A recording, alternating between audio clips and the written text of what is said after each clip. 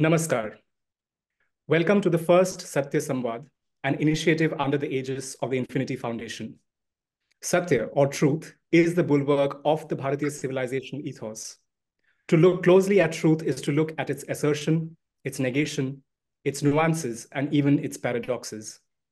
Satya Samvad is a platform for exploring the truth in various points of civilizational and humanitarian interest, both ontological as well as epistemological, even as we work towards a sustainable and dharmic tomorrow.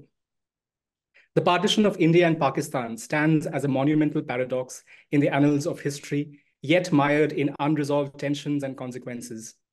Ostensibly, the partition sought to resolve religious and cultural schisms, aiming to establish sovereign states reflective of different premises, one an Islamic republic, while the other being a secular state. However, beneath this veneer of nationhood lay deep-seated fractures in communal identities and historical grievances. The partition revealed itself as a profound paradox, an exercise intended to foster stability and peace, but which unleashed unprecedented violence and displacement. It showed the frailty of political solutions in addressing complex social realities, and its aftermath has yielded a tapestry of narratives, yet imbued with its own truth of migration, loss, and identity upheaval. These truths, often conflicting and contested, underscore the ontological complexity of historical events and the subjective nature of memory and interpretation. For today's interaction, we have with us Shri Deepak Srinivasan. Deepak is a data engineer and public markets investor with a good understanding of the financial, IT, and energy sectors. He has recently been writing about and speaking on the dharmic heritage and history, particularly in and of the displaced Hindu communities in Pakistan. We welcome you, Deepak. Thank you. So when we talk about Satya or truth, as we had started with, in the relative sense, one important aspect of this has been the philosophy of flux, as a Heraclitean would say. This philosophy highlights the ever-changing, ever-evolving nature of relative truths to the point that a truth may evolve to a position so as to contradict its initial statement. Something similar happened with the nature of the Indian National Congress in the late 19th century. The Indian National Congress, founded by Alan Octavian Hume, initially served to safeguard British rule by preemptively diffusing potential threats like the 1857 uprising. However, it quickly evolved beyond British control, attracting Indian intellectuals and activists who believed in the British sense of morality and hoped for peaceful reforms. Despite Western historians' incredulity, these Indians saw virtue in their oppressors, often unfortunately influenced by dharmic values, English education, and a reluctance for violent conflict. Under the leadership of Surendranath Banerjee, the INC transformed into a formidable force, prompting Viceroy Differin's dismay. In fact, the second session of the INC in 1886, which was led by Banerjee himself, as well as Bal Gangadhar Tilak, marked a turning point, symbolizing the resurgence of nationalistic fervor deeply rooted in India's cultural renaissance. Notable figures like Swami Vivekanand and Bankim Chandra Chattopadhyay contributed to this period of heightened nationalist sentiment. Rashtraguru Surendranath Banerjee's nationwide tour galvanized India's independence movement with a pivotal stop at Multan. Multan's contribution, emblematic of unity and diversity, resonated deeply in the struggle for independence. However, its significance is also entwined with the complexities of the India-Pakistan partition, highlighting the dual nature of liberation struggles, marked by both triumph and tragedy. It also had its share of witnessing the philosophy of flux. For a city where Sardar Karan Narayan Singh's son became an Anglophilic icon during the British Raj and was even awarded titles like his Knighted Sir by Her Majesty the Queen of England, there was very soon, again, a simmering sentiment of anger and agitation against the colonizers. Multan's journey again brought forth that enduring quest for justice and emancipation that it had always stood for since times immemorial. What do you have to say about this, Deepak? That's a very interesting question. So to understand why Multan and Punjab were particularly important for this, we have to go all the way back to 1857 and the Indian Rebellion. Prior to 1857, the British Indian Army was comprised of three major groups. There's the Bengal Army in the north, which included the UP, Bihar, and Bengal areas. The Madras Army in the south, which included most of South India. and the Bombay army in the middle, which included mainly Gujarat and Maharashtra. Punjabis were only 10% of the standing army, and they were largely relegated to frontier forces tasked with policing the Afghan border at the time. But after 1857, this dynamic rapidly changed.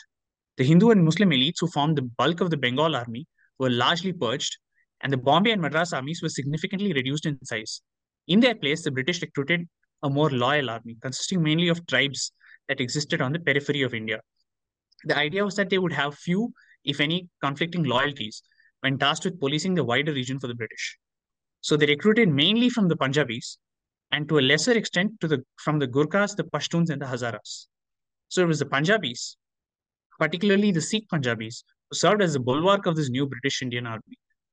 Aloof from both Hindus and Muslims, indifferent to the Mughal and Maratha empires of old, the Sikhs were the ideal soldiers for the British, and they demonstrated as much during their suppression of the 1857 rebellion.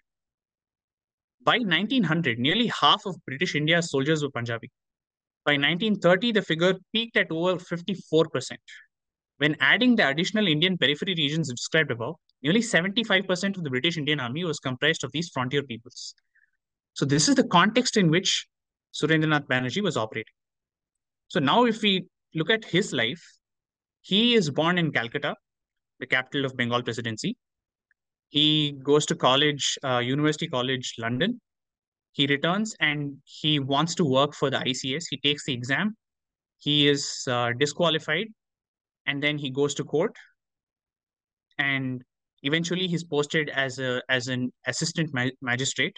He also attends classes in England where he is dismissed, and he feels that it's because of racial discrimination. So he returns to India feeling bitter about it and disillusioned with the British. When he was in England, he studied the works of scholars like Edmund Burke and Italian nationalist Giuseppe Mazzini. So on the basis of this, he develops nationalist ideas and forms what is called the Indian National Association with his friend Anand Mohan Bose. This was one of the earliest political organizations of its kind. And along with this, there were other organizations formed in Madras, in Pune, and other parts of the country. Eventually, when the INC is formed, it's these organizations that come together to form the INC. So when we say that it was the British who formed it, there is an element of truth to that.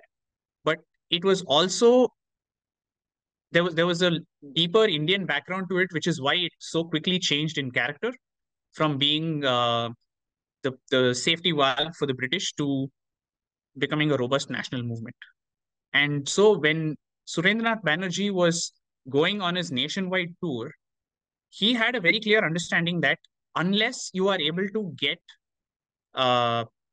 people in those areas where the army recruitment happens to form nationalist sentiments, you will not be able to evict the British from India.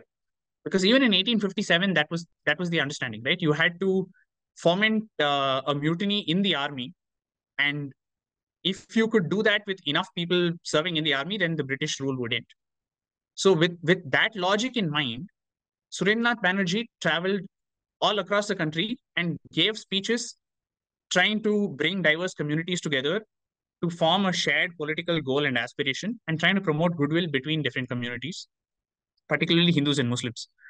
So he would preach to the people saying, the great doctrine of peace and goodwill between Hindus and Muslims, Christians and Parsis, between all sections of our community's progress. Let the word unity be inscribed therein, characters of glittering gold. There may be religious difference between us, there may be social difference between us, but there is a common platform where we may all meet, the platform of our country's welfare. And so he used the organization to tackle various issues like the age limit for Indian students appearing for ICS exams. And he talked about the racial discrimination perpetrated by British officials. Then he bought a paper called The Bengali and started publishing. He was arrested and held in contempt of court, which led to protests and hartals erupting all over Bengal, as well as in Indian cities on the other side, Lahore, Amritsar, Faizabad, Pune, Agra. So because he was the first Indian journalist to be imprisoned, this leads to significant mass awakening among the people. And the INC expanded considerably during this time. Hundreds of delegates from all over India came to attend its annual conference in Calcutta. And he merges his Indian National Association with the INC and later becomes the Congress president as well.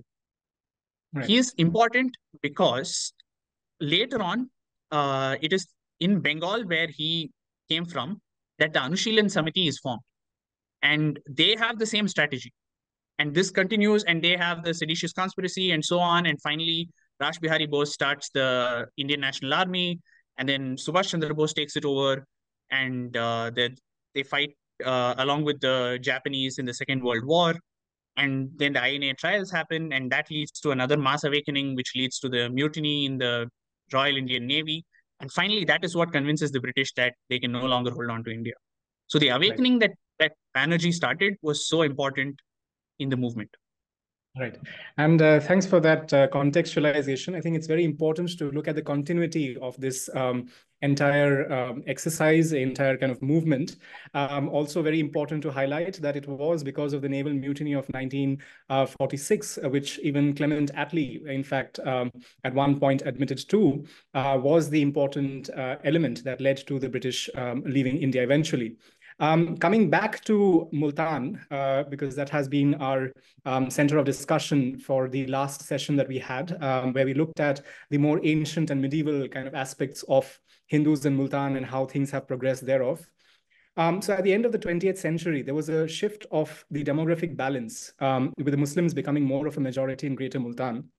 And according to the 1881 population census, for instance, Muslims accounted for about 53%, I think 52.84 to be precise, in Multan city's total population, while the Hindus were about 43.63. However, the census of 1891 revealed a decrease in that fraction. And this decline was attributed to Hindu to Christian conversions, with the likes of Mrs. Annie Briggs, for instance, who was said to pursue proselytizing curriculum in educational institutions like the CMS school in Multan, as well as the patronage for Muslim elites by the British. And I think it is very important to highlight this element of patronage and how it led to the fostering of and the festering thereof of these communal tensions that happened to be ubiquitous, might I say, across South Asia in that period. So consequently, the Muslim population fraction increases, of course, and local Muslim elite families like Gardezi Sayyids, for instance, Qurayshis of Kabirani, Badozais, and Razadgans were favored by the British with policies such as the Court of Wards Management and Land Alienation Act of 1900. And it is very important to highlight this particular act because it relates to the broader discussion on the Waqf boards, for instance, and the properties thereof, and the ways in which these various Muslim elite families related to the social dynamics and the governmental kind of aspect of that period in Multan. So Sayyid Murad Shah, for instance, from the Gardezi Sayyids, was one of the first local contacts to have served the British when Multan was surrounded in 1848. And he was, of course, handsomely rewarded in 1864 when he was appointed as the native agent of Bahawalpur state. His son, Sayyid Hassan Baksh Gardezi, contributes about 8,000 rupees for the First World War Fund to the British government. And also, very important here, establishes this madrasa, which is by the name of Babul ul Ulum in Multan itself. There are various other kind of incidences. For instance, in the 1848 to 49 siege of Multan, Makhdum Shah Mahmud, a descendant of Bahauddin Zakaria Multani, supports the British against the Sikhs and gets a lot of various different kinds of rewards, which includes, I believe, a large land grant as well. So, and there is, of course, the likes of Makhdum Shah Mahmud himself, who looked at how he could inform the British during the 1857 war and help in the recruitment of police forces as well. So, and the way in which the patronage worked kind of pitted a certain community and its aristocrats, nobles, and various other elite families against the others, so to say, and thereby entrenched this idea of othering therein within the social fabric of that place, essentially.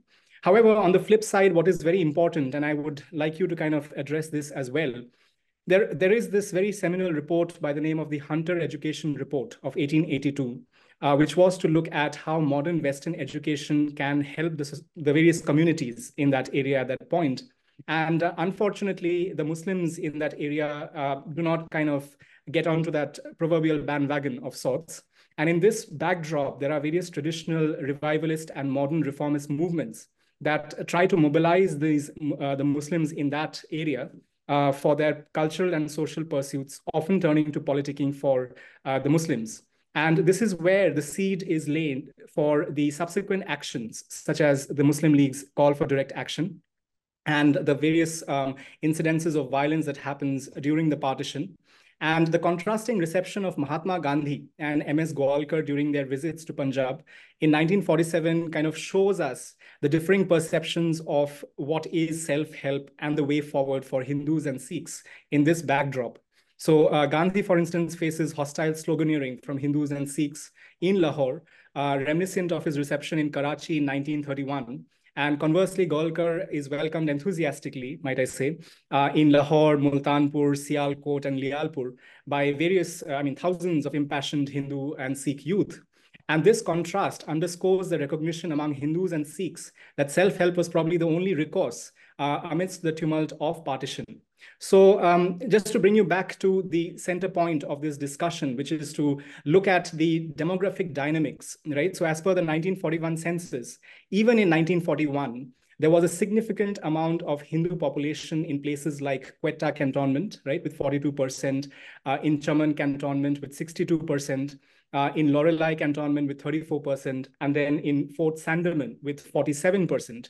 So in this kind of backdrop, right, where there is a demographic fluctuation of sorts in the early part of the 20th century, how did the Hindus work with the resultant changes, right, and which was very immense, might I say, in terms of its political repercussions, as well as the fundamental alteration of the social fabric of society therein? Okay, so this you would have to go back to the process that happened before partition to understand when Hindus get a sense that there is going to be a partition and then how they respond to that. Because if you look at the Northwest Frontier province, the majority of Hindus and Sikhs in the province had left their homes even before the referendum was held to decide whether it would be part of India or Pakistan. And by the time the referendum is held, of course, it is boycotted by the Khudai Khidmatgars, and it is not considered legitimate by a lot of scholars because the turnout was much lower than in the 1946 elections when the Congress won the province. But Pakistan emerges as the winner of that referendum. In Balochistan, on the other hand, it was not a British province, so it didn't have an elected government. Instead, it had the Khanate of Kalat being ruled by the Khan, and then the other three Balochistan states essentially being tributaries of the Khanate of Kalat. And there also, there was never a democratic vote. And so Balochistan actually becomes part of Pakistan in March of 2008 when, 1948, when Pakistan orders its army to move into the Baloch coastal region of Pasni, Jiwani, and Turbat. And that's where they essentially force the Khan to capitulate and announce that the Khan of Kalat had agreed to merge a state with Pakistan. So even there, by this point, it had become very clear by early 1948 that it would become part of Pakistan. By January of that year, it was very clear. And so the Hindus had essentially fled during the interim period between 1947 independence and 1948. It was very haphazard. It was they had to leave behind all of their property. They did not know if they would make it to the other side safely. But they all had to leave in that process. When it comes to Multan specifically, it had become clear even earlier because there was a major riot in Multan in 1947 March.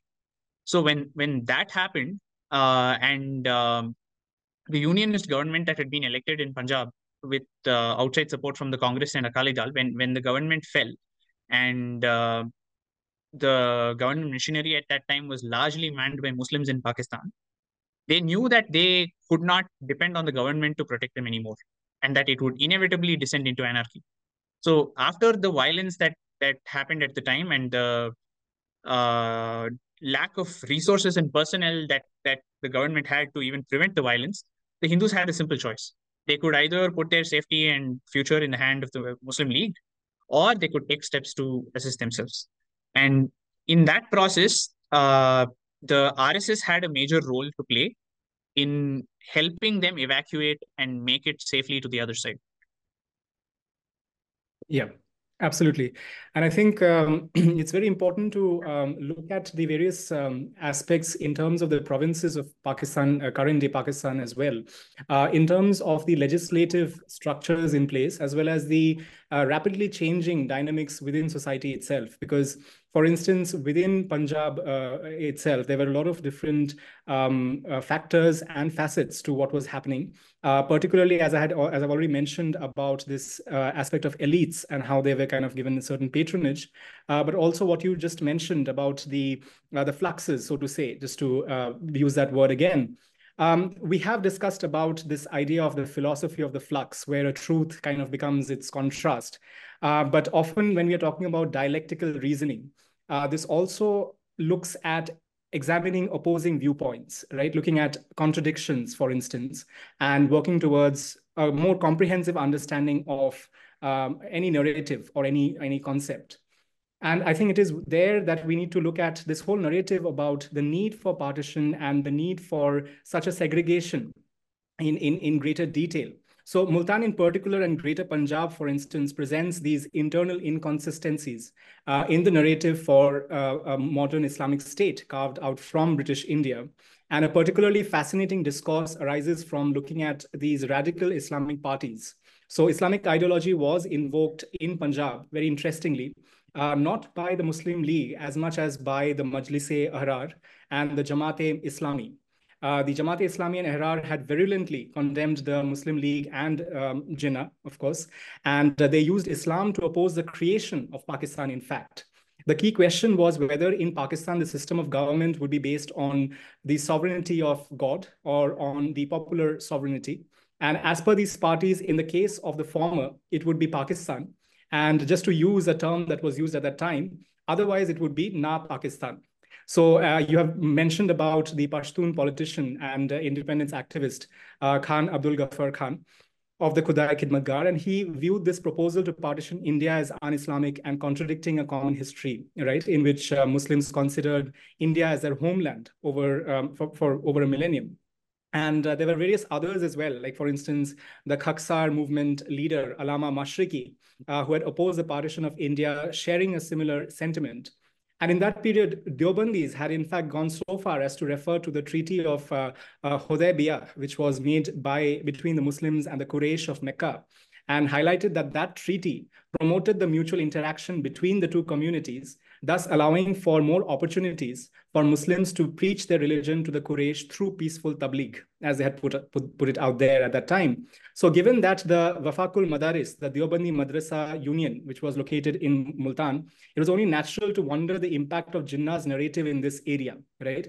And so I would like to know from you, given your exploration of this aspect of the independence movement and the history of South Asia, as to what were the ground level sentiments and movements, both for and against partition in Pakistan, particularly in Multan and Greater Punjab.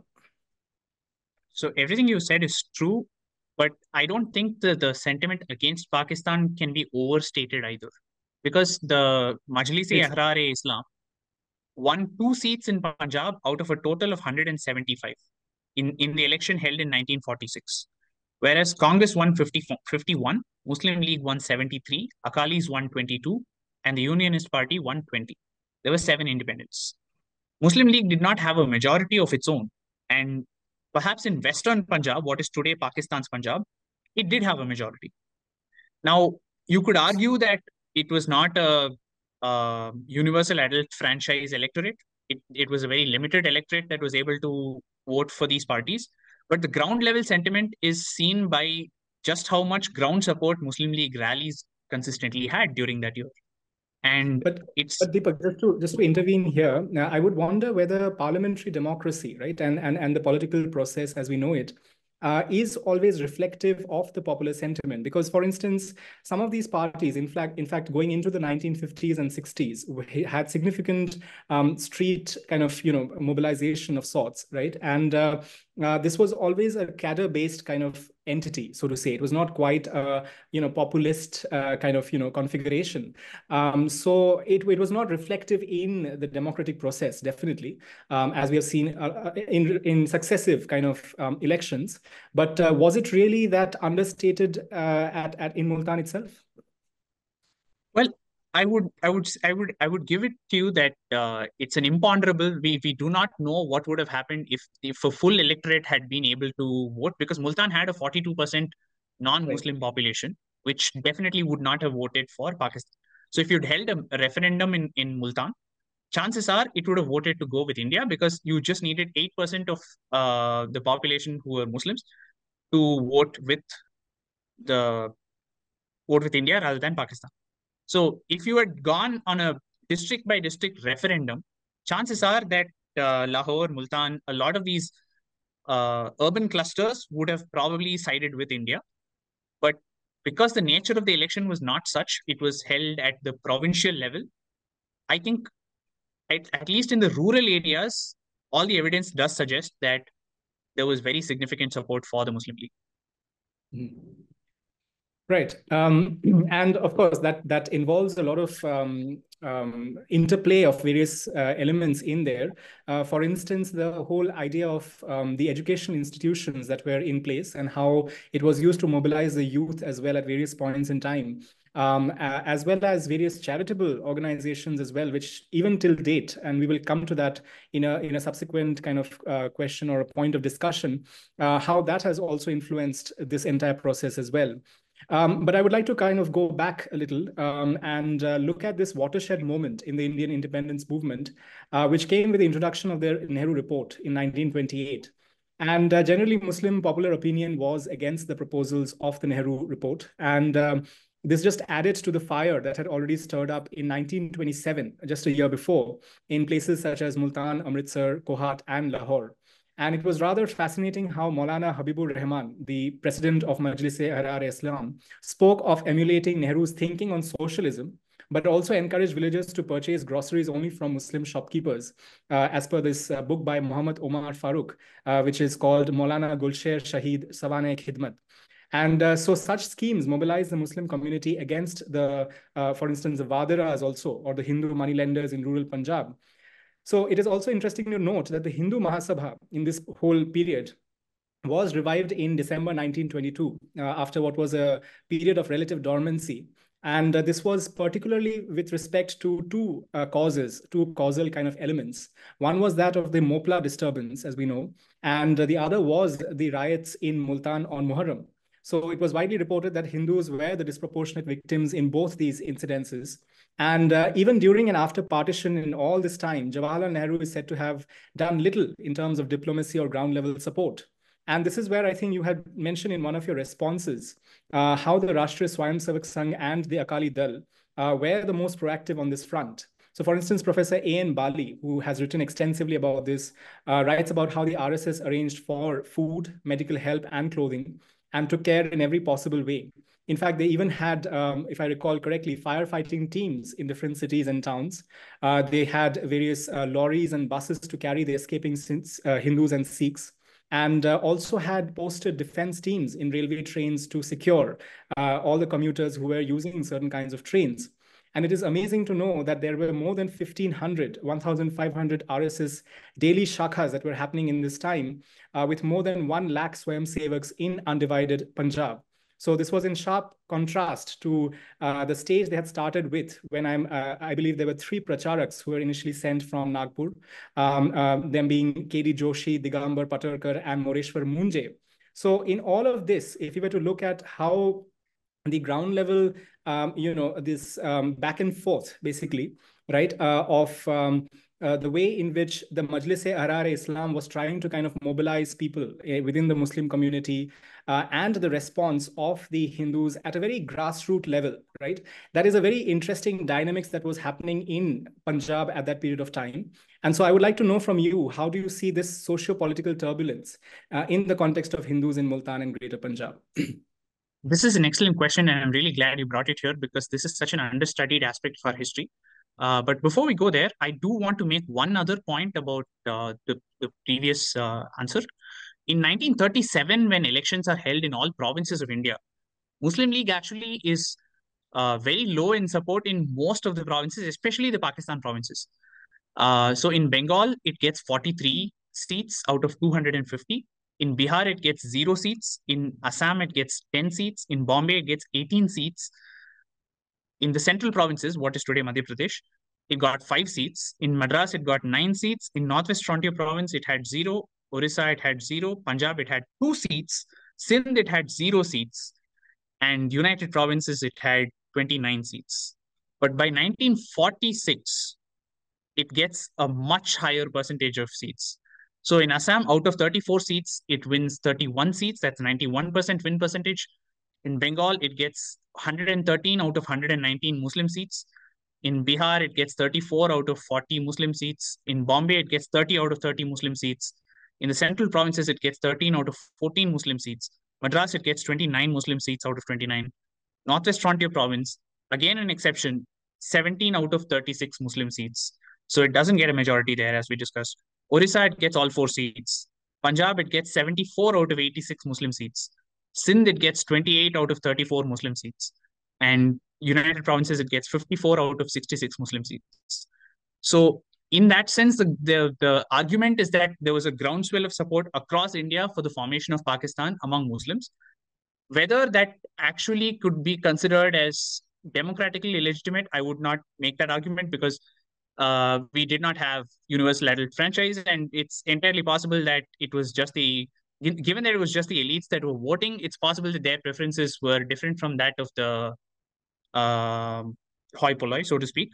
But that is something that we cannot establish one way or another. So it's one of those imponderables about history. Now, to come to the RSS and their role in what happened in Bengal, we have to understand that the RSS has been active in Punjab for decades. At that point, it it was it was set up in 1925 by Hedgewar, and by 1940s there were more than 1,500 RSS daily shakas, and the daily attendance included more than 1 lakh Swayamsevaks. So that was all across Punjab on both sides. And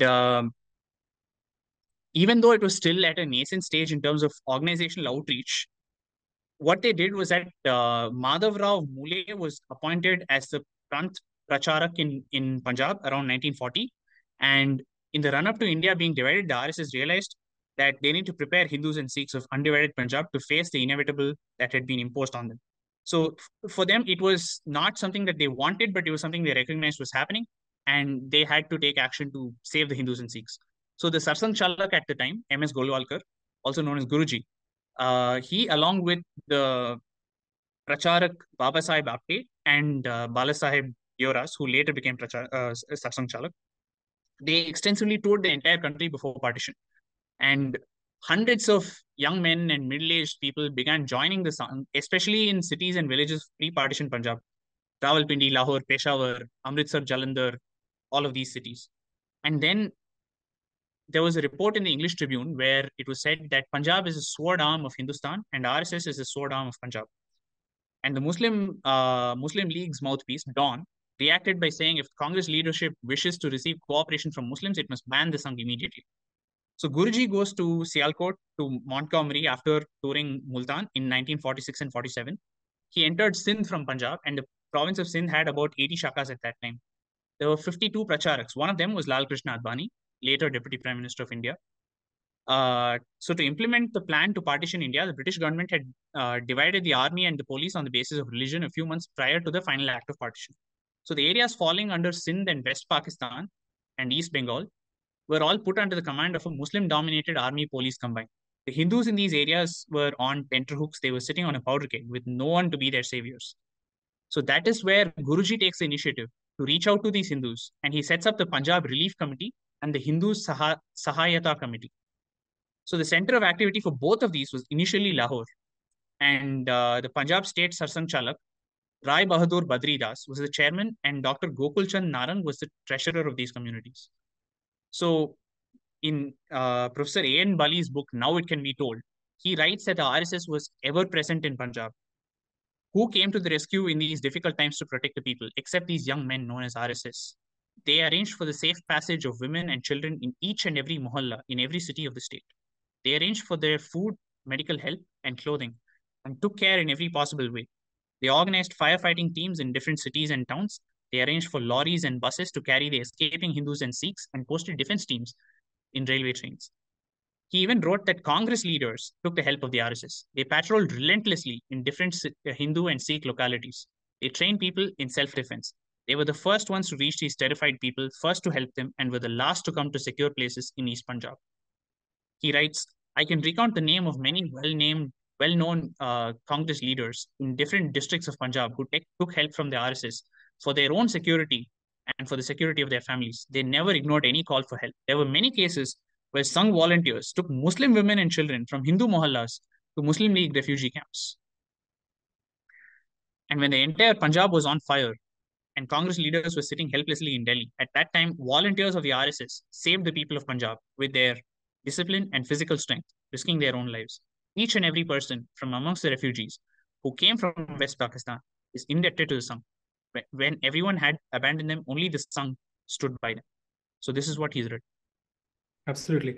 I think it's very important to look at this whole in the context of this sword of, you use the metaphor of a sword of exclusivism and the othering that was happening. And one wonders whether the leadership at that time that we had, I don't believe in bashing any kind of, particular configuration, politically speaking, but was quite ineffective in its both assessment and deployment of resources to kind of safeguard some of these stranded people, right? I mean, because we look at the various activities of the Sangh and the Shakhas that were also proactive during this time.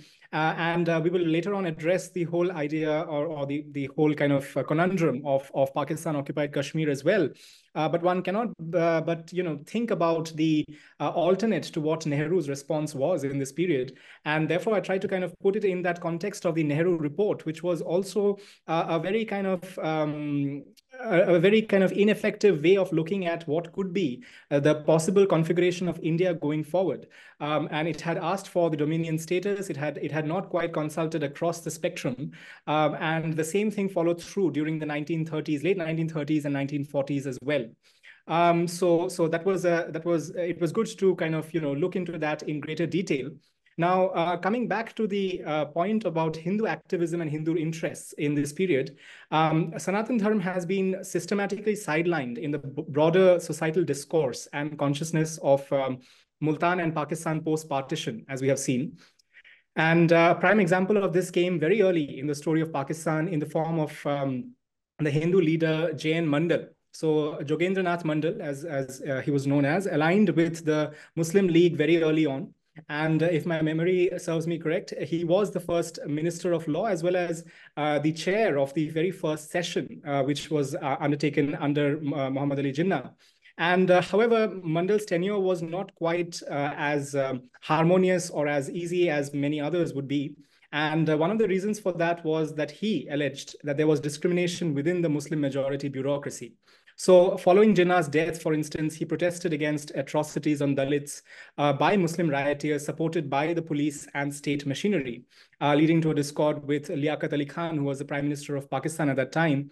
And he resigned and in fact came back to India, citing the administration's failure to address these injustices. So today, if we look at Pakistan as it stands, there is this sentiment or spirit of primordialism, right, which captures the inwardness of religious and ethnic struggles in this garb of almost trying to get to a cosmic struggle for moral authority. right? And this is particularly seen in Pakistani Punjab, where there is a growing concern and indication of Talibanization as well in various districts of Punjab, such as I think Gujranwala, Jhang, and Sargoda, where the influence of the Taliban is so prominent that, in fact, it is said that the administration is partially run by them in certain places. So the Markaz Dawa wal Irshad, which is the Jamaatud Dawa as we know it in popular parlance, and which is often called as the parent organization of the Lashkar-e-Taiba, is in fact headquartered near Lahore in a place called Muridke. And this center owes its substantial infrastructure to generous donations from Saudi and Gulf benefactors. And this is where we need to look a little more closely at the way in which they have functioned. So they operate various schools in Pakistan itself, which provides education in secular subjects, but also looks into more theological or civilizational aspects, so to say. And Jamaatul Dawa's principal tools to secure conversions are often social services, right? Medical care, for instance, disaster relief work, as well as it has a humanitarian relief arm as well, the Falai Insaniyat Foundation, or the FIF, which boasts how it provides religious training, even allowing some of the Hindus to enter madrasas as well. So when we talk about Punjab in today's context, Lahore, Gujranwala, Multan, they're all strongholds of the Lashkar-e-Taiba. And within the Pakistan political system as well, let us talk about the Punjab Assembly. There are 8 reserved seats for non-Muslims. And it will be amazing. I mean, it is astonishing even for our viewers and everyone who's wired into this discussion, that the first Hindu who was actually elected to the Punjab State Assembly in Pakistan was a full 50 years after independence in 1997, when Seth Bhartas Ram was the first Hindu to be elected to these seats. And so when one hears about these things, for instance, in Bhong, where there was a Ganesh temple that was recently assaulted by a mob of around 250 individuals, or there are certain cases where people in the coal project in Punjab coerced or forced a boy to recite Allahu Akbar and insult his own deities, I mean, Hindu deities, it only makes us wonder whether we have come significantly far from the times of Sardar Milkha Singh Ji, for instance, when we saw his story on, in a cinematic depiction recently, and which was very poignant, which was very painful to watch, essentially. So I would like to know from you, what do you think, I mean, in terms of our journey, right, or rather the journey of Multani Hindus post-partition, how has that been, and how far along in the positive or the negative direction we are in that area? Well, one would struggle to find too much in the way of positives, but this all starts with the Pakistan Objectives Resolution. So once they get their separate Pakistan, they try to form their own constitution. And right from there, we understand what the state is about, which is also what they campaigned on in 1946. So it states, sovereignty over the entire universe belongs to Allah Almighty alone, and the authority over which he has delegated to the state of Pakistan through its people for being exercised within the limits prescribed by him is a sacred trust. The Muslims shall be enabled to order their lives in the individual and collective spheres in accordance with the teachings and requirements of Islam, as set out in the Holy Quran and Sunnah. So even at the start of this, and this was at a time when Jinnah was still alive, you see opposition leaders like Srish Chandra Chattopadhyay, who was born in Dhaka. So he said in the Constituent Assembly on March 12th, 1949, and I read, in my conception of the state, where different peoples of different religions live, there is no place for religion in the state. Its position must be neutral. No bias for any religion. If necessary, it should help all religions equally. No concession, no question of concession or tolerance to any religion. It smacks of an inferiority complex. The state must respect all religions. No smiling face for one and askance look for another. The state religion is a dangerous principle. Previous instances are sufficient to warn us not to repeat the blunder. We know people were burnt alive in the name of religion. Therefore, my conception is that sovereignty must rest with the people and not with anybody else. The words equal rights as enunciated by Islam are, I do not use any other word, a camouflage. It's only a hoax to us non-Muslims. There cannot be equal rights as enunciated by Islam. It goes without saying that by introducing the religious question, the differences between the majority and minority are being perpetuated for how long nobody knows. And as apprehended by us, the difficulty of interpretation has already arisen. The accepted principle is that the majority, by their fair treatment, must create confidence in the minority, whereas the honorable mover of the resolution promises respect in place of charity or sufferance for the minority community. The Deputy Minister, Dr. Qureshi, advises the minority to win the goodwill of the majority through their behavior. In the House of the Legislature also, we find that while the Prime Minister keeps perfectly to his dictum, others cannot brook that the opposition should function in the spirit of opposition. The demand is that the opposition should remain submissive. That is Dr. Qureshi's way of thinking. The minorities must be grateful for all the benevolence that they get and must never complain about the malevolence that may also be dealt out to them. That is his solution to the minority problem. So this is what he said. Now, to go to the question of what happened to the Multani Hindus, those who stayed behind, many of them were forced to convert or barred from employment or even deprived of the right to cremate their dead. And the remaining Hindus mainly live in slums. They've adopted many Muslim sounding names to hide their identity. In fact, there is a place in a narrow street in Multan where there's a banyan tree where the Hindus keep their murtis and they worship them. Of those who left Multan and came to India, we have to see where the Saraiki language is spoken, because that was the language they spoke in Multan, and therefore it has a distinct vocabulary and grammar that sets it apart from other regional languages like Urdu and Punjabi. We can see it spoken in several parts of India, with there being a separate Multani dialect, which you can find in Haryana, in Rajasthan, in Delhi, parts of Uttar Pradesh. In Delhi, especially, there's a place called Multani Danda in Paharganj, where thousands of Multani refugees have settled. And I mean, you find Multanis in all kinds of fields. Milka Singh was one that you pointed out. Another sportsman is Gautam Gambhir. Many of them have assimilated into Punjabi or Hindi, but they still consider Saraiki to be a part of their cultural heritage and a distinctive part of their identity. Right, very well put. I think, and that was the whole process of assimilation and synthesizing, so to say, a novel identity post-partition because of the needs of the time, as well as a more kind of forced manner of doing that, unfortunately, has led to some remnants remaining, of course, but many of the other aspects obviously being subjugated by the state machinery in Pakistan, and thereafter, because of time, them kind of fading away into oblivion. Now, the thing is, when we're talking about the civilizational ethos and the civilizational milestones, we have recently seen the Sri Ram Janmabhoomi Tirth Kshetra Pran Pratishtha. And the importance of temples, of course, cannot be understated within the dharmic understanding of reality itself, simply because we can look at it in various different aspects. Some would regard them as places of worship in the spirit of Dvait, for instance, Dvait Vedanta. Others would look at it as energy centers, and still others would look at it as centers of civilizational coherence and cohesion.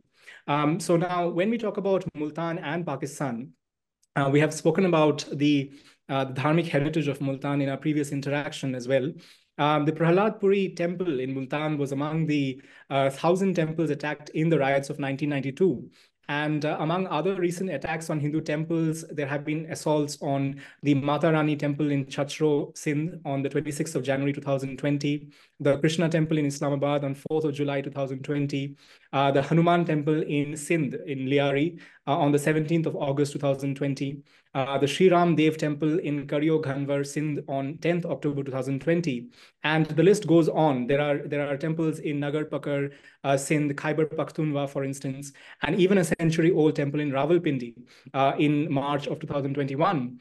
And more recently, we have seen the 150-year-old Mari Mata temple, which was in the news because of it being demolished in Karachi Soldier Bazaar, which is a very, a bustling kind of locality, and has had a certain heritage and history of associated with it. So when we talk about temples, a survey carried out by the All Pakistan Hindu Rights Movement said that out of the 428 Hindu temples in Pakistan, only around 20 survive today. So as one of the last standing bastions of dharmic kind of identity, India, I mean, Bharat and all of us, how do you see us standing up for these, the rights and heritage which still remain in Pakistan? Because it's extremely pertinent to kind of look at it in a greater way and in a more urgent manner, so to say.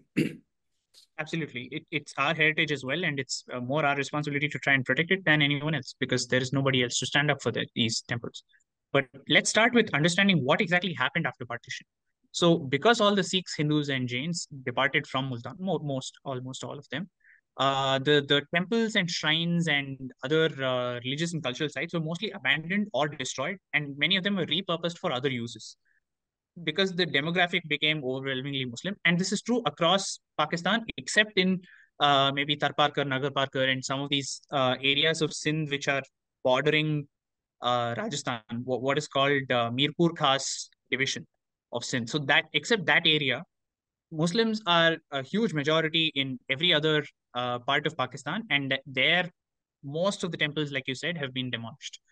And because of this, much of the dharmic heritage has been lost, and people are not even aware that this existed there before. Their education system doesn't teach them that.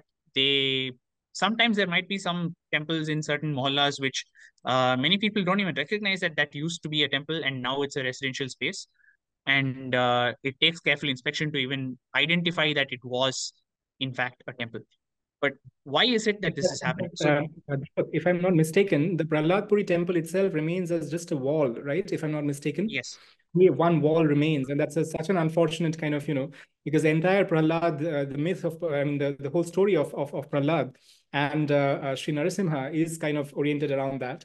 And our viewers will be shocked, but also it's understandable, right? That there is a mosque that stands right next to the temple itself, and it's more or less the wall of the temple that remains in current day.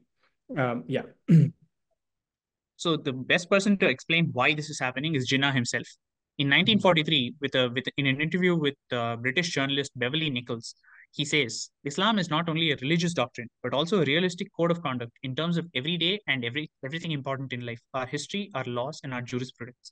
In all these things, our outlook is not only fundamentally different but also opposed to the Hindus. There is nothing in life that links us together.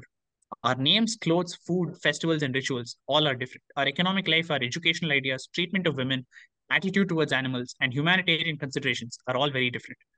So, at the time of Pakistan's creation, there was this theory called the hostage population theory. According to the theory, the Hindu minority in Pakistan would be held hostage essentially to ensure the protection of the Muslim minority in India. But the second Prime Minister of Pakistan, Khawaja Nazimuddin, he states, I do not agree that religion is a private affair of the individual, nor do I agree that in an Islamic state, every citizen has identical rights no matter what his caste, creed, or faith may be. So it is very clear that from the start, Hindus are second class citizens, and Hindu religious institutions have no expectation to necessarily be respected or protected.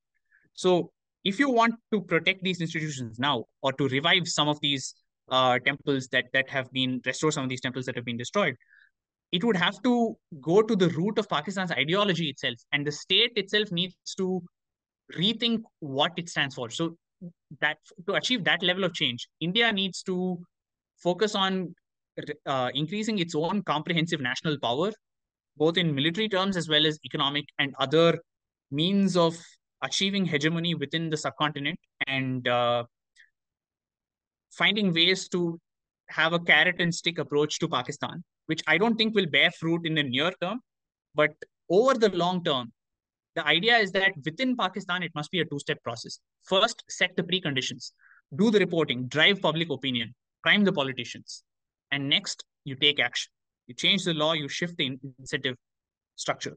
The goal is to move towards a system with a rigorous and fair process that respects Hindus and rights of all minorities and treats people equally under the law, which means they would have their right to religion and practice of religion protected.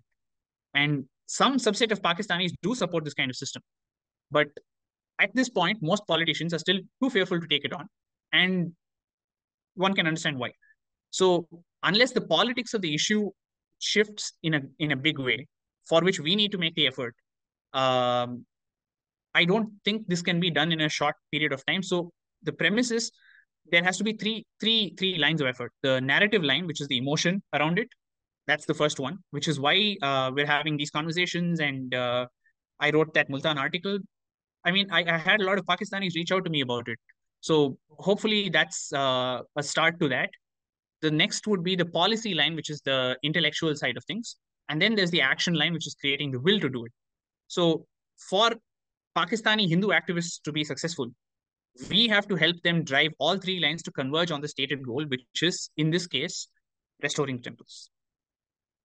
Absolutely. I think it's a very comprehensive perspective that we need to have, because when we talk about various, for instance, Hindu phobia, right, and the opposition of Hindus as well, if one were to look at the Western countries and the way in which it happens, it is a very multi-tiered kind of approach where the ecosystem works in a certain manner, right? Which is sometimes disruptive, which is sometimes kind of looking at the existing structures in place and how to kind of harness that, capitalize on that.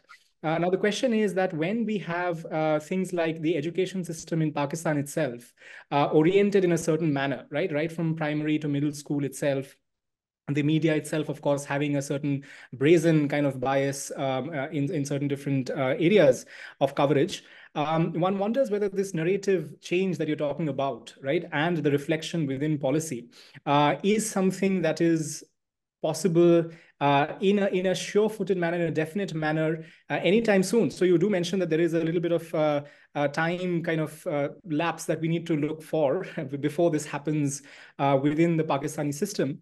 But I think we are quite far from that, honestly, because having looked at some of these educational and pedagogical elements, the elements of narratives within the society itself, and surprisingly, even intellectuals, right? Even Pakistani intellectuals in Western spaces vouching for some of these elements in a very kind of might I say explosive manner even is something which is really concerning.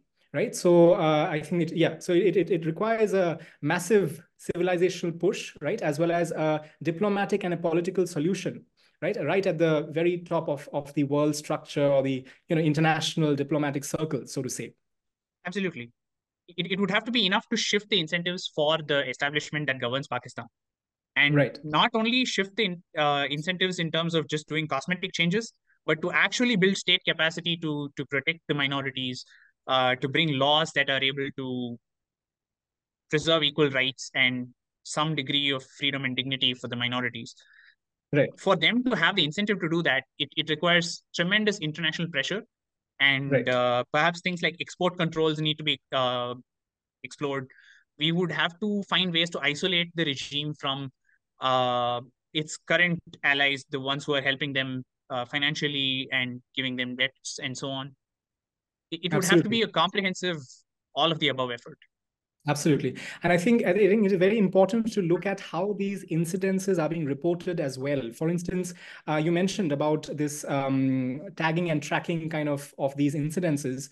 In March 2023, if I'm not mistaken, there was this incident which happened in this Kanpur, the Kanpur police station, around the area of interest in our conversation today, where there was alleged arresting of the Hindu shopkeepers, some specific Hindu shopkeepers, for allegedly violating the Ramzan ordinance.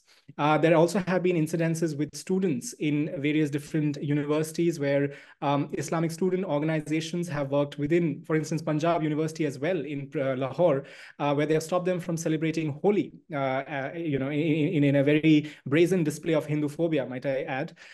So there is a need for kind of looking at these and having the repository of these various incidences before taking this battle forward, or this rather, might I say, reconciliation, but on terms that are not weaker for us, right, and which work in our interests, in the civilizational interests that we're talking about. I would like to bring the conversation a little towards this aspect of the proxy war that Pakistan has been undertaking over time. And the proxy war is obviously that of state-sponsored terrorists, which has been spoken about in various different international platforms. And in fact, there was a very comprehensive analysis by the Sabin Center for Middle East Policy at the Brookings Institute in 2008, which said that, with the exception of Iran, Pakistan is probably the world's most active sponsor of terrorist groups. And so when we're talking about Pakistan and its unholy, might I say, or unpak, to use the term that we had used in a previous question, designs essentially, not only has it sponsored these elements, right, but it also has looked at actively working with various powers in the world geopolitics, which are not working for in India's interests. Obviously, the big elephant in the room would be China, right, and the economic aspects thereof. And even if you were to look at the strategic missile systems of Pakistan, it's very interesting to see that they are named after the likes of Ghori and Ghazni, right, who were Islamist invaders who had wreaked havoc on Bharatiya society. So when one talks about how to kind of bring Pakistan around in terms of being a much better neighbor, so to say, right? Because definitely Markande Kajru's idea of reunification is not happening anytime soon, if at all, and not that we may be going in that direction in the first place. But if you were to look at how to kind of spur that from within, because we have had this discussion in other points of interest, how can that be done in a manner where society reinforces the need for this reconciliation, not from the space of exclusivism and and going against the interests of India, but from greater interest in having sustainability and peace within the South Asian subcontinent. Good question. There's a book written by Paul Kapoor. It's titled Jihad as Grand Strategy, Islamist Militancy, National Security, and the Pakistani State. And I'll quote what he says. So he says that Pakistani abandonment of jihad will require revolutionary change, analogous to the Soviet Empire's dissolution under Mikhail Gorbachev. Pakistan facing India resembles a fish that cannot stop swimming. It must continue to move in an oppositional direction if it is to survive in its current ideological form. Reconsidering jihad would thus require an intellectual reformulation of the Pakistani state. And this is something that scholars like Christine Fair also talk about, how Pakistan is not a security maximizing state in the international system. It is a greedy ideological state. And what does that mean for India? So Pakistan, since 1947, has always engaged in religious warfare. They have suffered from material and domestic political weakness so severe that it threatened the new state's viability from the beginning. And in 1971, it did break up as well. So Pakistan's leaders decided that it would need to become a Muslim state. It could not simply serve as a secular state for Muslims. That was the only way to keep the country together. So the new country would have to become a state based on a concept meaningful to the majority of ordinary Pakistanis, regardless of their ethnic, economic, or geographical interests or backgrounds. So with this as the state founding ideology, Pakistan always saw all Indian subcontinental Muslims as constituting a single nation of the faithful. And it was fundamentally a revisionist project, and it was opposed to the territorial status quo in the Indian subcontinent. So as long as Pakistani leaders believe in this negative identity, focused on opposition to so-called Hindu India, and they think that that is the only way to effectively unify their country, I don't think it is going to be possible to change that. But that's where, yeah, Deepak, if I mean, we were to talk about the premise of this othering, so to say, right? And that's where, again, the whole discussion around Multan and Punjab obviously comes into the picture again, right? These disparate groups which were working from different premises, right? Some who were extremely orthodox, some who were very kind of secular and modern in their, cosmopolitanism, so to say, were actually negotiating a lot of the nitty-gritties of how Pakistan and what Pakistan would be, right? And one wonders whether one can kind of look at those cracks and crevices, so to say, right? Those interstices of these discussions and negotiations, right? To look at whether the orientation of Pakistan and at its most fundamental, right, is inherently contradictory, right, in many different aspects, be it the premise of religion itself, or be it the various other elements of statecraft that it has molded over time. Absolutely. I think that's the only way we can look at it. So that is why I mentioned changing the incentives of the establishment. And that would have to do with, look at the Pashtun Tahfuz movement now, for example. It's a peaceful protest movement. And Pakistan might know what to do with violent insurgencies. It has never really encountered a peaceful movement of this nature. One might even say that this movement traces its intellectual lineage to Khan Abdul Ghaffar Khan. So we will need to back these kind of essentially find these contradictions within Pakistani society and exacerbate Right. and find ways to realign the incentives of the establishment. And that will have to do with, I mean, you would have to essentially wage economic warfare on them as well to some degree. Right, and I think even the Balochi kind of the insurgency as they call it, right? Of course, and there are various other elements with the Iran conflict recently as well, which one has to look into. So there are many different dynamics, obviously the economic and the political, which are of importance. And if one can kind of look at a comprehensive way to handle this, I think that would be a very good thing for us in our immediate vicinity and neighborhood. Now, coming to Multan once again, and looking at sorry. yeah, sorry, go ahead. No, I was just going to say, if they feel that this kind of terrorism that they've incited against us is viable as a state strategy, we must prove to them that it's going to hurt them more than it hurts us. Right. Now, according to some reports, they've lost more they've suffered more economic damage due to the insurgency in Khyber Pakhtunkhwa in the past 20 odd years than they did in the 1971 war with us.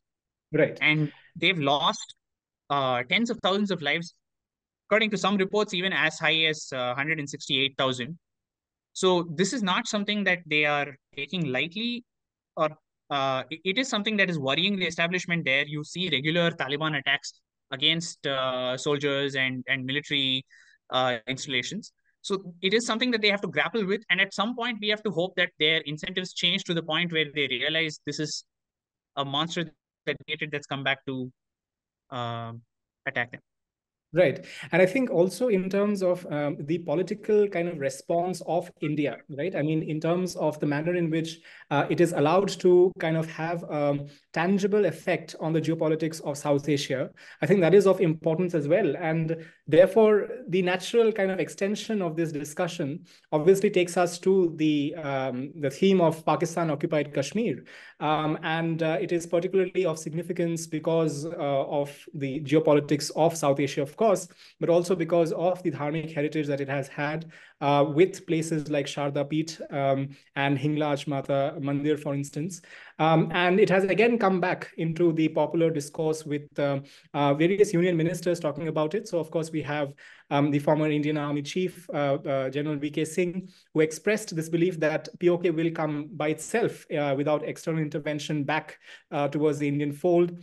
Then we have had Shri Amit Shah ji kind of talking about this idea of this convoluted nature of POK being because of Nehru's response back in the day. So one has to kind of look at this more closely, right? Because there were a number of strategic failures on the part of our first government, unfortunately. And personally, as a student of history, I really like to focus on a specific aspect of this problem, which is that of Gilgit-Baltistan, for instance.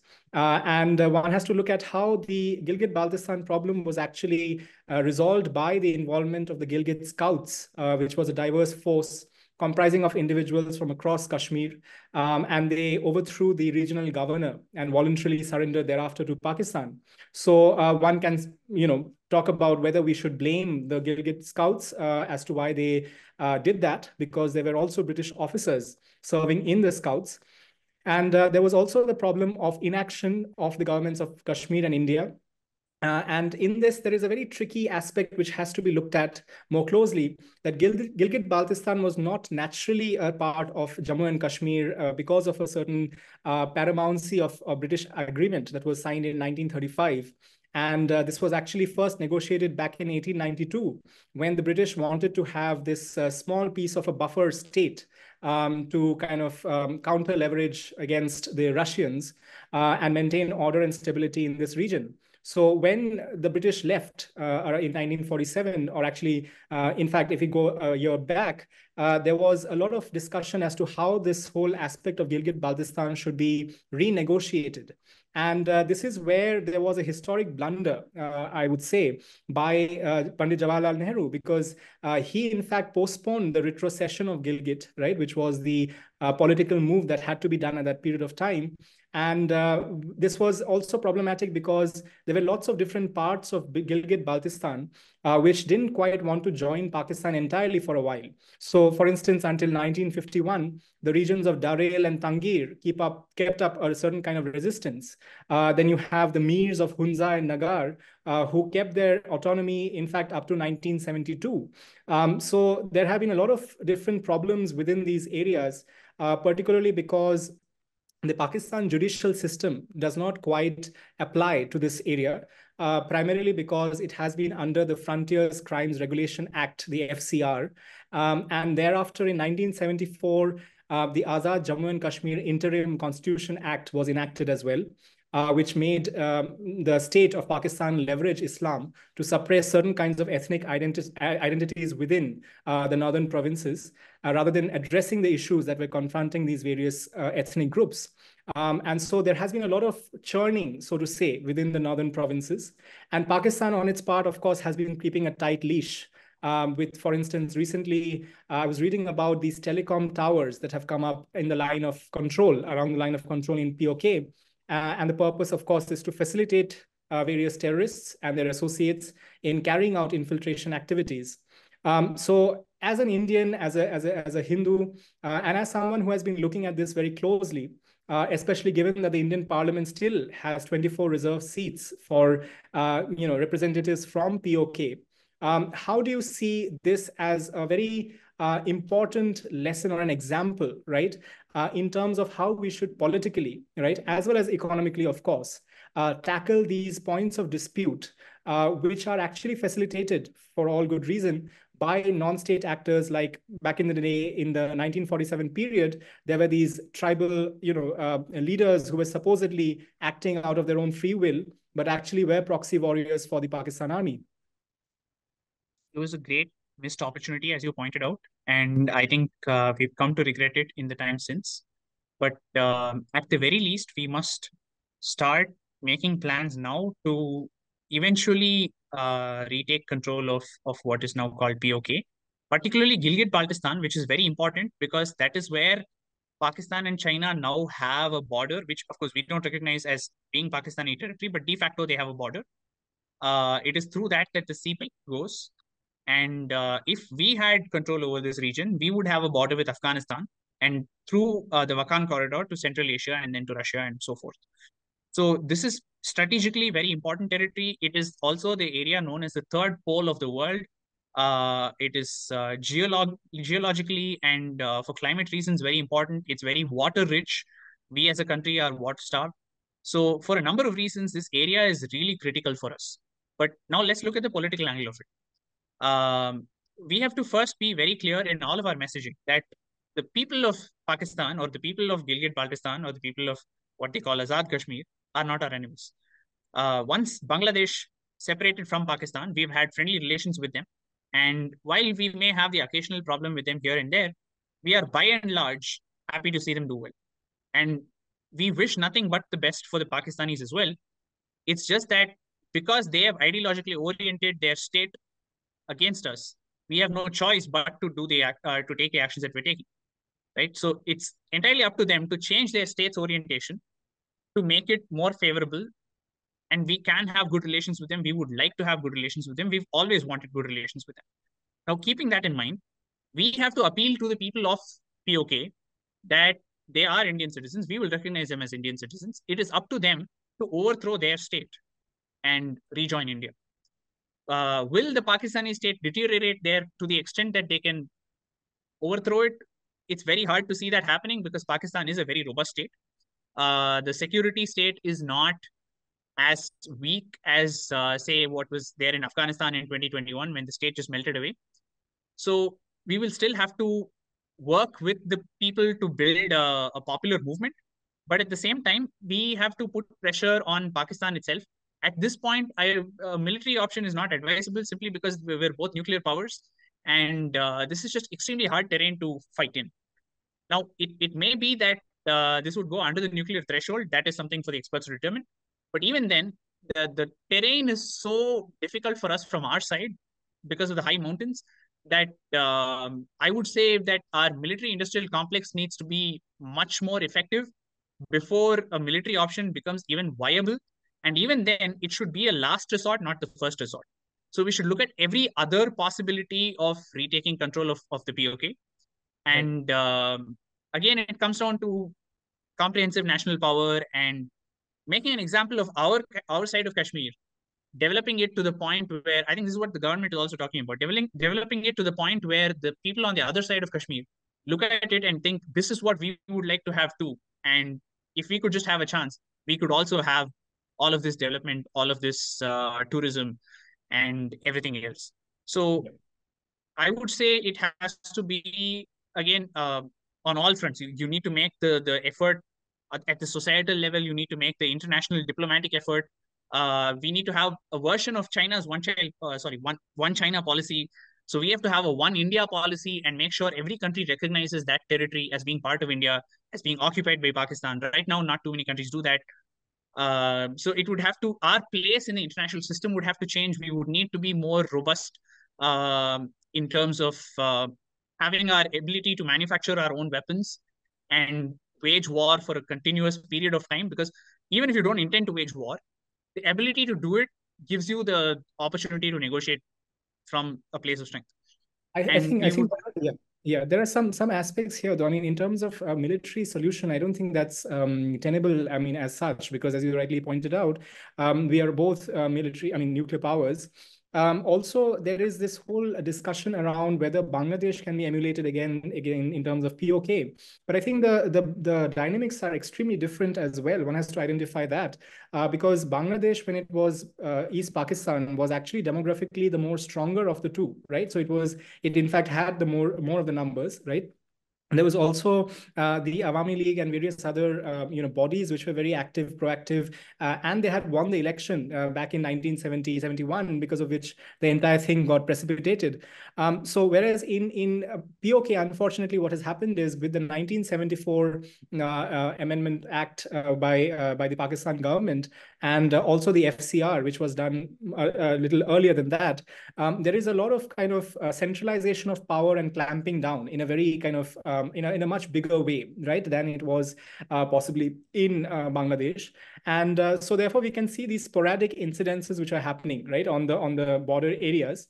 And of course, the commendable work by the Indian government today in Jammu and Kashmir with the development projects, in various places, for instance, in railways and so on and so forth, has been something which the people on that side have looked at as well, right? So I feel that it is about a more protracted battle that will happen, of course, right? Because I think the dynamics are very different, and the personal and the other geopolitical powers or stakeholders, right? For instance, China, right? I mean, it doesn't quite make sense for them or various other stakeholders, right? China just being one of many others, for it to be kind of changed, the dynamics to be changed all that much in that particular area, right? And the CPEC, of course, and various other initiatives that have been undertaken there.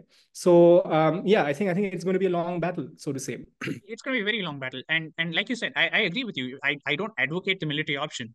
I just think we need to build up the strength so that if we don't, we cannot negotiate with them. We wouldn't be credible, right? The military Right. option has to be on the table for us to be able to have a negotiated solution or any other kind of solution. But at the same time, I agree with everything you're saying. I think other interests are aligned with Pakistan in them holding on to that territory. And that is something that we're going to have to negotiate. Our place in the international system itself needs to be very different from what it is now. Our economic strength has to be much larger, and we would have to be independent in terms of certain technological platforms and things like that, so that in case we are slapped with sanctions, we are able to withstand that. We need to be more integrated into global supply chains. So there's a lot of things that we need to think about. It's not going to be a short-term process, but in the long run, I don't think we should cede our claim over the POK. I think it was unfairly taken from us. The instrument of accession, of course, was signed by the Maharaja, and he only had the sovereignty to decide whether to join Pakistan or India. And as such, our claims are valid, and I think we should continue to prosecute those claims, however long it may take. Right. So this has been a fascinating discussion. So I'd like to bring this around essentially, kind of looking at something which has been an important part of politics and geopolitics of our times, which is that of soft power, right, and cultural memory. In fact, one of the prime examples of the exercise of soft power would be probably Japan after the Second World War, and the manner in which they have, not quite in terms of tangible hard power, but in terms of soft power, spread across, right, in various disparate areas of culture and society. I would love to know from you whether the dharmic heritage of Multan, right, and the cultural memory of Multan, as well as Greater Punjab and Pakistan, when it comes to Hindu populations or the dharmic cross-section of society, with things like, for instance, Multani Mitti, right? There are various culinary kind of aspects like mot kachoris, right? They're very kind of well known, as well as mukund varis, right? There are these substitutes for meat, which has been quite prevalent in Multan. How can these be kind of made more a part of the popular kind of imagination of what Multan or that place has been, not only from 1947 but from a much bigger kind of perspective, so as to kind of reclaim as well as integrate that dharmic heritage with us as we go along into the future. So one way to do that is to look at what the Jews did when they did not have sovereignty over Israel for nearly 2,000 years.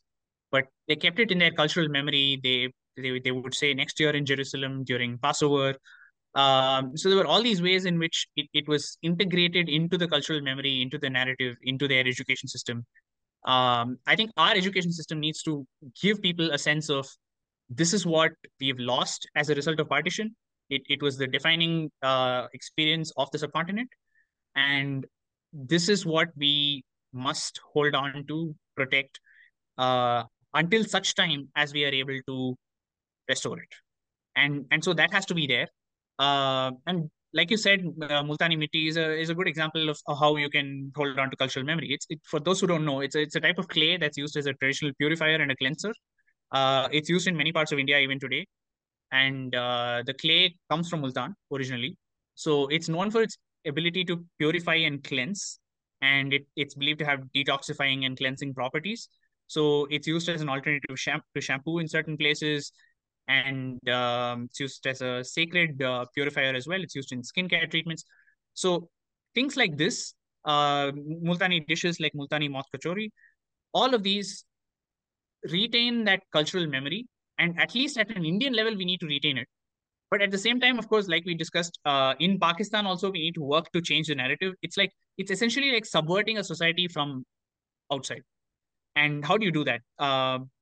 Through So they share language with us. They watch a lot of our pop culture. They consume a lot of media from India, and that's only going to grow in the years to come.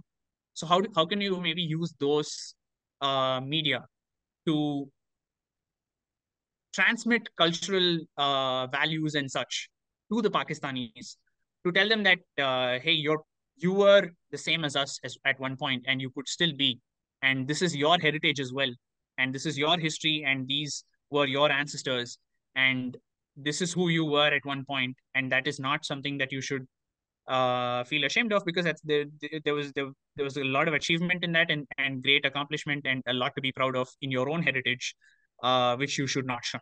And that's the message I think we should be transmitting to them.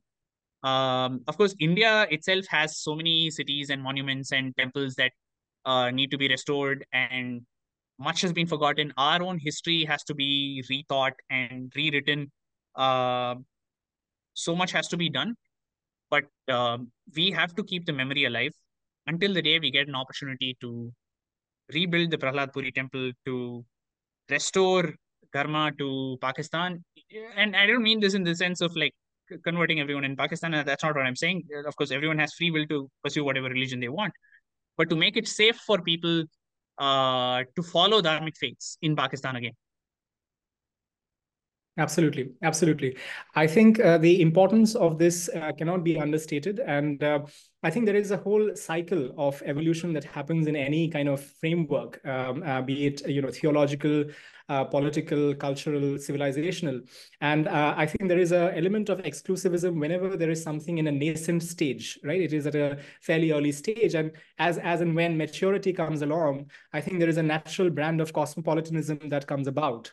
Right, so we need to work with that, the Kal Chakra, as we call it in dharmic thought, right, and also building in terms of our synergies in that direction.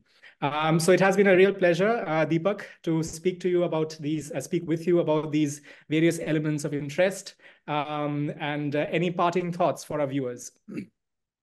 Well, I would say as countries grow richer, when they reach a certain level of per capita income, they start becoming a lot more interested in their nation and their national history and nationalism in general. It could even turn into hyper nationalism. Pakistan is going to go through that stage. And so we have to start laying the groundwork now for them to rethink their nationalism as they hit that stage. And once they go through that economic transition, which changes societies, changes how people, how much they value life, how much they're willing to go fight. We see wealthier countries, there's less willingness to go wage war on behalf of your country. So all of these trends are going to take hold in Pakistan as well. Their fertility rates are dropping. So many things are happening. So I think we need to take advantage of everything that modernity brings in terms of social change and make sure that that drives Pakistan in a direction more favorable to us than in a direction that goes against us, which is also very possible. Absolutely. And beautifully put. I think we need to use the current kind of stage of history in a broader perspective and look at building on those cornerstones, so to say, such that the entire region has a certain sustainable development as we go along, and as the buzzword today kind of purports to, in a responsible manner. So I'd like to thank you, Deepak, for joining us today. And we'll continue with our discussions with Satya Samvad going forward with Professor R.K. Kotnala in the next edition, where we'll be talking about a more dharmic perspective when it comes to science and technology and engineering in the domain of energy, as well as in terms of the pure sciences as well. Thank you for joining us today, and see you next time. Namaskar. Thank you.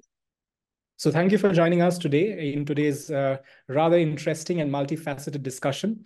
We are really looking forward to the responses and questions from the audiences. And we could potentially have a live event going forward in the first half of March of 2024. And therefore, we would like you to write to us in the comments section with your questions and specific points regarding the discussion today. Thank you.